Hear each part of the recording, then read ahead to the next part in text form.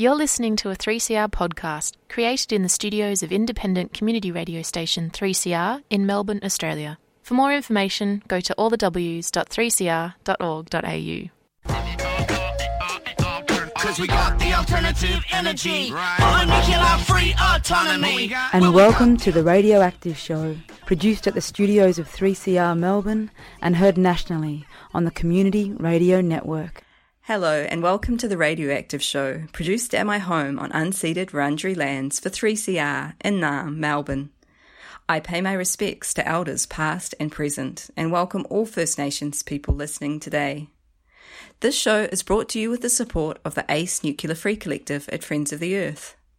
My name is AC, and on today's show we're privileged to have Anangu Spinifex woman Debbie Carmody sharing the story of her people's displacement after the nuclear weapons testing at Maralinga in South Australia.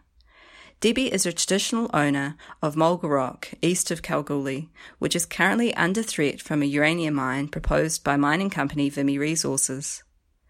This recording is one of two taken from the Yellow Cake Country webinar, Maralinga to Mulga Rock, hosted by K.A. Garlick and recorded in November 2020.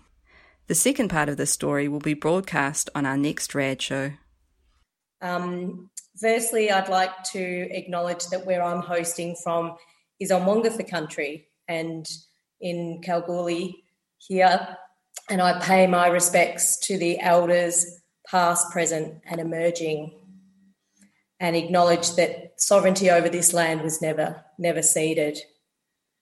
My name's K.A. Garlick, for those that don't know me, and I'm hosting as the Nuclear Free campaigner from the Conservation Council of Western Australia. This is our fifth and final Yellow Cake Country webinar, and it's with great pleasure that this one I'm able to host here in Kalgoorlie and also with Anangu Spinifex and Western Nullarbor woman Debbie Carmody here at the Jumapulka Aboriginal radio station. Yes, hello. My First Nations name is Nindiri and my English name, of course, is Debbie. I am Anangu and Spinifex and Western Nullarbor traditional owner. I'm also a traditional owner of Bilki, which sits just below Junjunjara and goes to the Trans-Australian railway line. And both my families, all my families have suffered from nuclear fallout from the atomic tests that were held at Maralinga, land that sits within our overall, traditional homelands. And it was in the 1950s, at the height of the Cold War, that the British government began to explode a series of atomic tests in the empty Australian desert, containing nothing but a few Spinifex bushes, red dirt, and the howl of dingoes. A number of minor trials, assessment tests, and experimental programs were held at the range until 1963. Atomic bombs that were exploded in a forgotten land far away from Western civilization. This land, as we know, was not terra nullius, but home to another civilization, one who had lived in the desert for over 65,000 years. And, I don't know, people may not know who the Anangu, Spinifex, Bilki and Western Nullarbor people are, where our lands are. So our lands basically sit above the Great Australian Bight. We are desert people. Spinifex people live at Junjunjara in the Great Victorian Desert. Anangu people at Oak Valley, and our Bilki lands, as I said before, sit just under Junjunjara, and of course our Western Nullarbor people, which includes Koroni, Kunana, Kundallee, which is just east of Kalgoorlie. And then from Kundallee, we would travel north to the area surrounding Mulga Rocks and the beautiful sand dunes nearby, which is women's country, where my father, as a child, would travel with his mother and other women to this special site of significance because the sands there are healing sands. It's also part of the Seven Sisters story, It is a sacred place, and we use the sands there to massage and heal, especially after childbirth.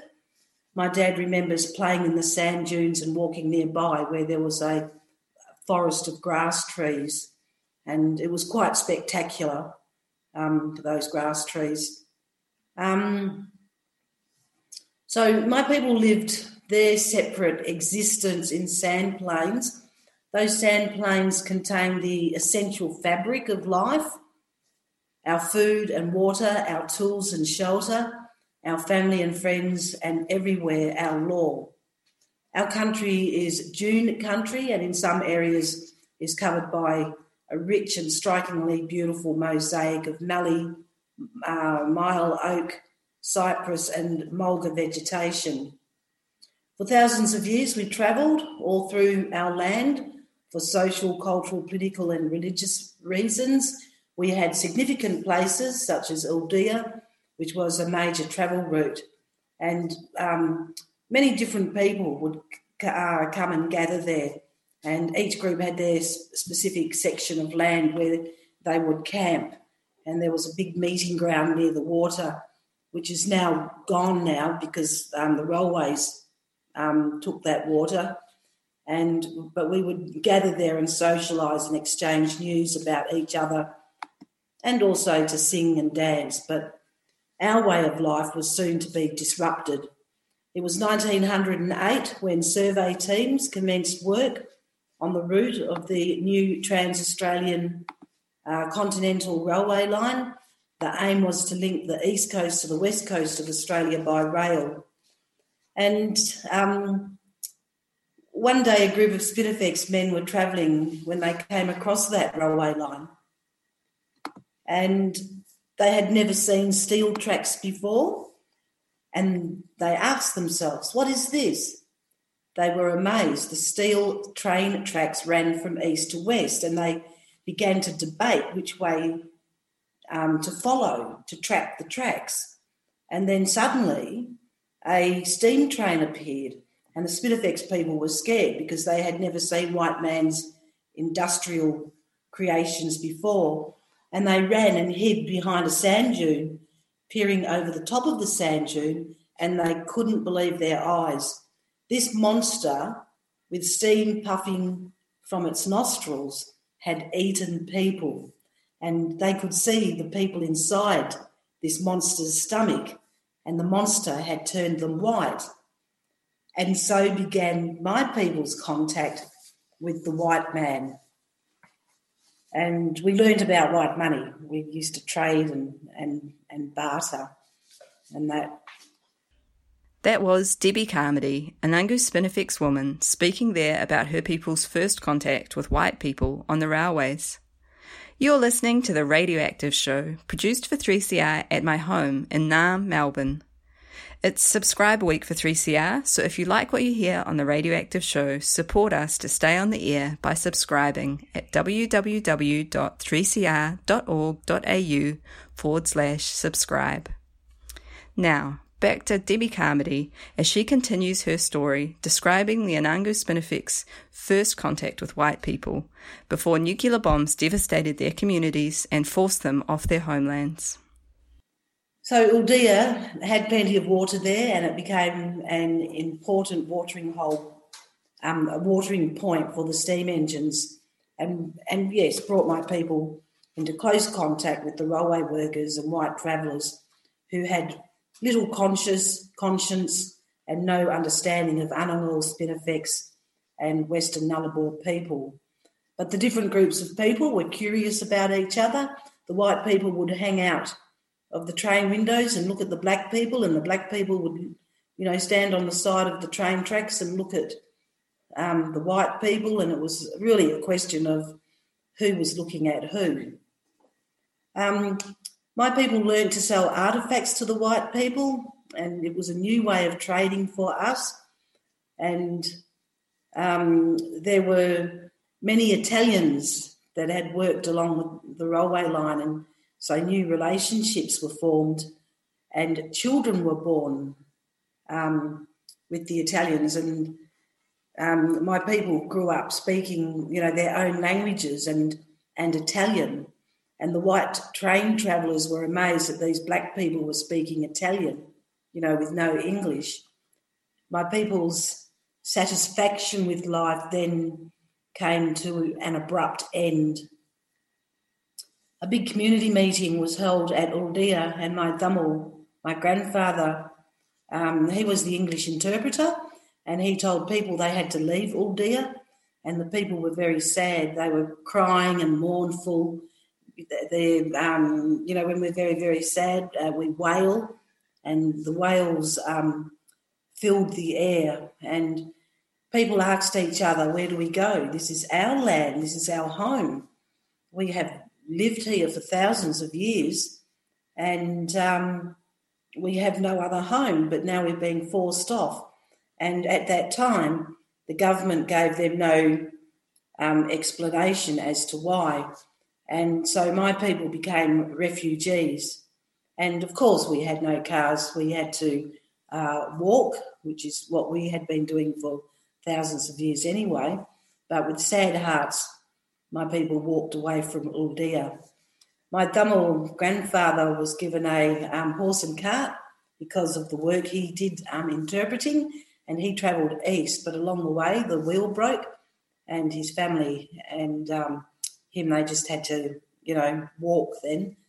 And the Jamison family, they walked to Uldea train station and waited until dark for a train because people weren't allowed to get onto the trains. But the Jamison family sneaked onto a slow-moving train, which was travelling west to Kalgoorlie. They and other family members travelled west towards Kalgoorlie because the Western Nullarbor was our homelands.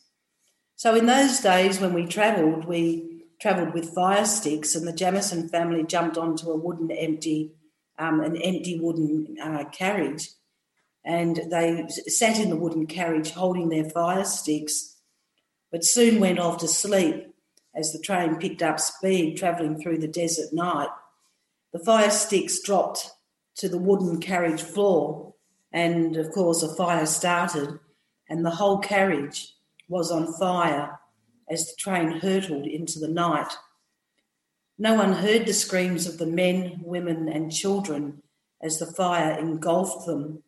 Some people jumped into jumped from the speeding train into the dark desert night, never to be seen again, while others were burnt to death. But a couple of people survived, and today we tell their story. My people did not understand why this was happening to them. The white man's world was a cruel world, a world that showed no humanity. Later, my people found out that the reason why they had to move from Uldea, it was because of that bomb. Yes, the government, along with the British government, was putting plans into action to begin atomic testing at Maralinga, from which at a later date my grandmother, Margapali, and her younger son died from radioactive fallout.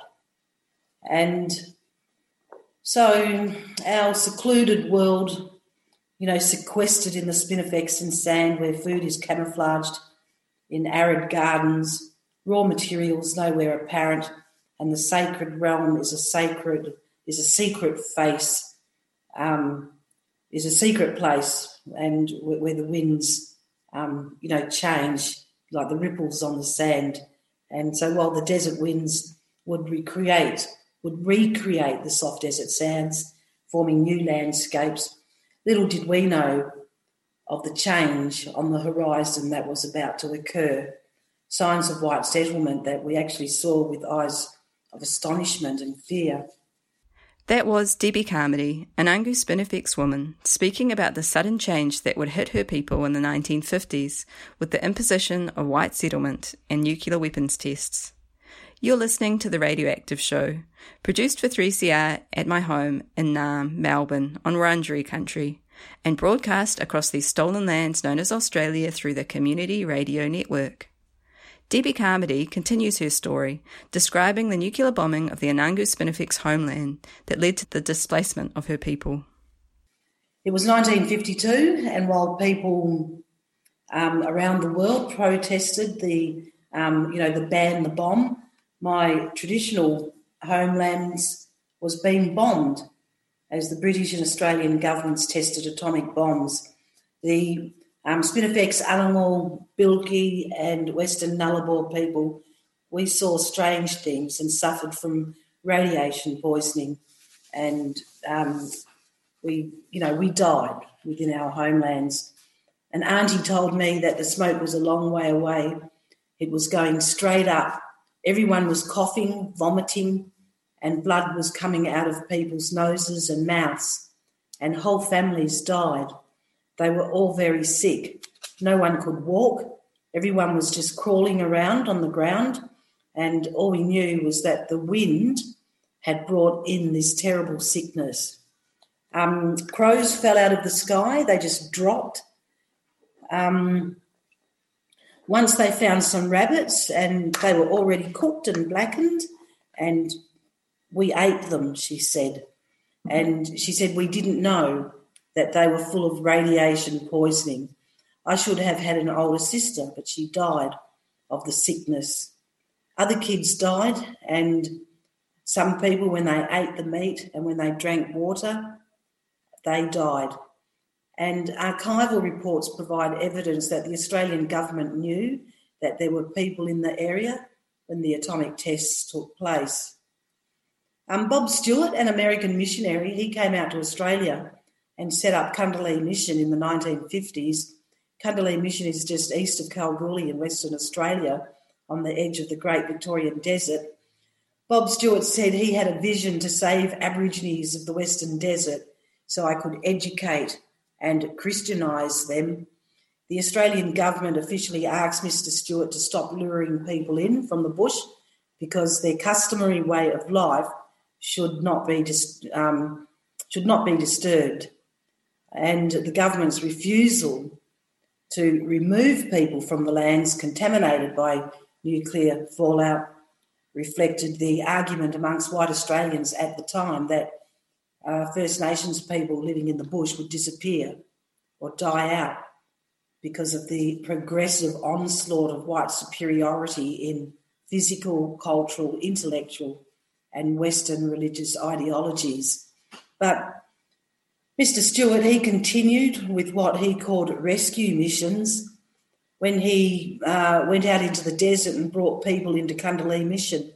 But by the close of the 1950s, the British government called on the Australian government to remove and institutionalise Spinifex and Western Nullarbor people.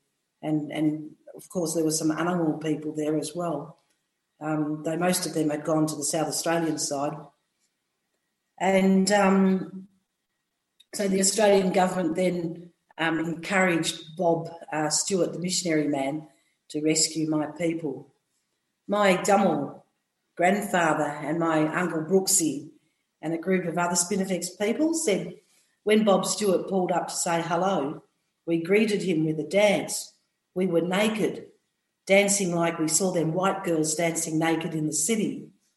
The missionary man gave us clothes to wear. And Auntie said clothing was all wrong way, upside down, inside out. We never wore clothes before. We didn't know what to do with them. Uncle Brooksy, he was walking around with a frock on. The missionary man said, I will come back and get you. Here is some food. He gave them food in a tin. My family had never seen tin food before. They thought it was a type of egg and they tried to crack it open, but it wouldn't open. So they thought, well, maybe it needs to be killed first. And they took turns spearing the tin meat, but still it would not open. So, my family, when they tell these stories, it's always told in a humorous way, and it's very, very funny. Even this next little story, when the missionary man came and got them, and it was the first time they'd been for a ride in a car, and the car took off and they were really, really scared to be moving so fast across the ground. One uncle tried to jump off the car, but they had to hold on to him so he wouldn't jump. And another auntie was just crying in fear. And the other thing is that they were just all vomiting and with motion sickness. It was just a terrible, terrible journey, they said. But when they arrived at Kundalini Mission, it was even more terrible. Tin shanties, there was no water. By the late 1960s, Kundalini Mission was seen by the Australian government as an important contact point for the Spinifex and Western Nullarbor people, and saw the settlement as an appropriate centre in which primitive natives could be trained and assimilated into white culture as servants. But there were many problems, such as its isolated position and a serious shortage of water. For my Spinifex family, this was a strange foreign land, and it was a restricted lifestyle full of poverty, lack of water, and they noticed that people's personalities began to change. There were arguments and fighting. It was a bad place and no one was happy. So we inherited a social disaster. While we understood the reason some of us were removed from our homelands, it is difficult to understand why the government deserted us once we were removed, and the evangelical experience at Kundalini Mission left my people little to be thankful for. Exposure to the Spirit of Christ left us little but the spirit of the hop and the grape for consolation. The Australian Evangelical Mission finally accepted defeat. The process of assimilation did not serve my people well, and so the legacy of the church was left behind.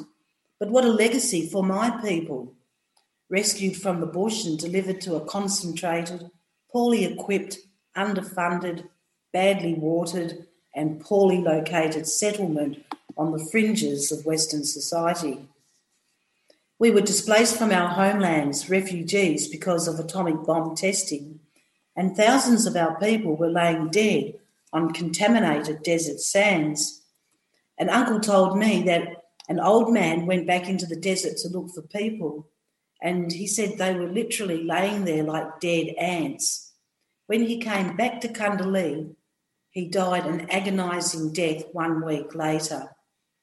And people were developing strange diseases, and all their records were kept at the health clinic there at Kundalini, but sadly a fire burnt the health clinic down and all those records were lost. That was Debbie Carmody, an Angu Spinifex woman, sharing the incredible story of devastation and survival that her people endured as a result of nuclear bombs dropped on their homelands in the 1950s. The story continues next week on The Radioactive Show. Deep appreciation and thanks to Debbie for sharing this powerful story and her courage and determination to speak the truth about this history of pain and death caused by nuclear testing on Anangu Spinifex lands. That's it for today. This show was produced at my home in Naarm, Melbourne, and distributed across these stolen lands known as Australia on the Community Radio Network. You'll find the Radioactive Show podcasts online at 3cr.org.au/radioactive, and you can get in touch by calling the 3CR office on 03 9419 8377. We'll go out on a song by Junjunjara's most famous rockers, the Desert Stars, singing about the nuclear bombing of Maralinga on this track called Running. You can hear more of the Desert Stars music at desertstars1.bandcamp.com. That's desertstars and the number 1.bandcamp.com. Thanks for listening, and here's to a nuclear-free future.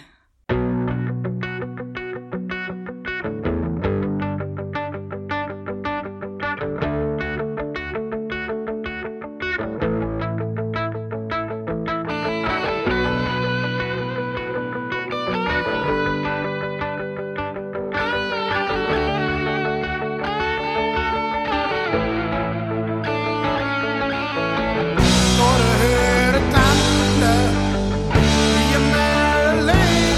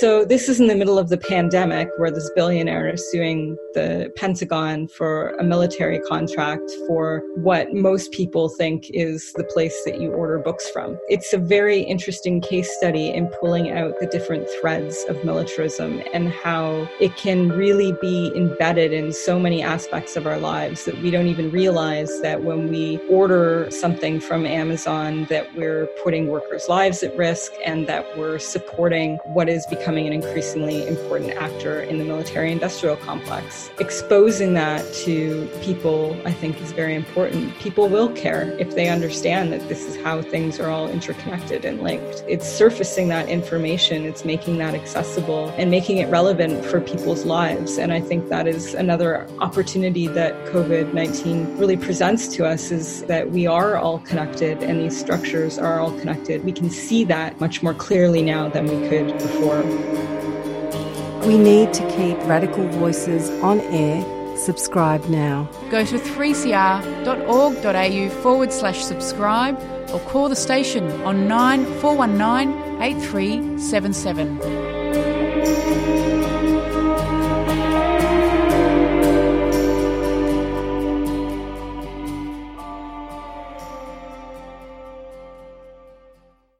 You've been listening to a 3CR podcast produced in the studios of independent community radio station 3CR in Melbourne, Australia.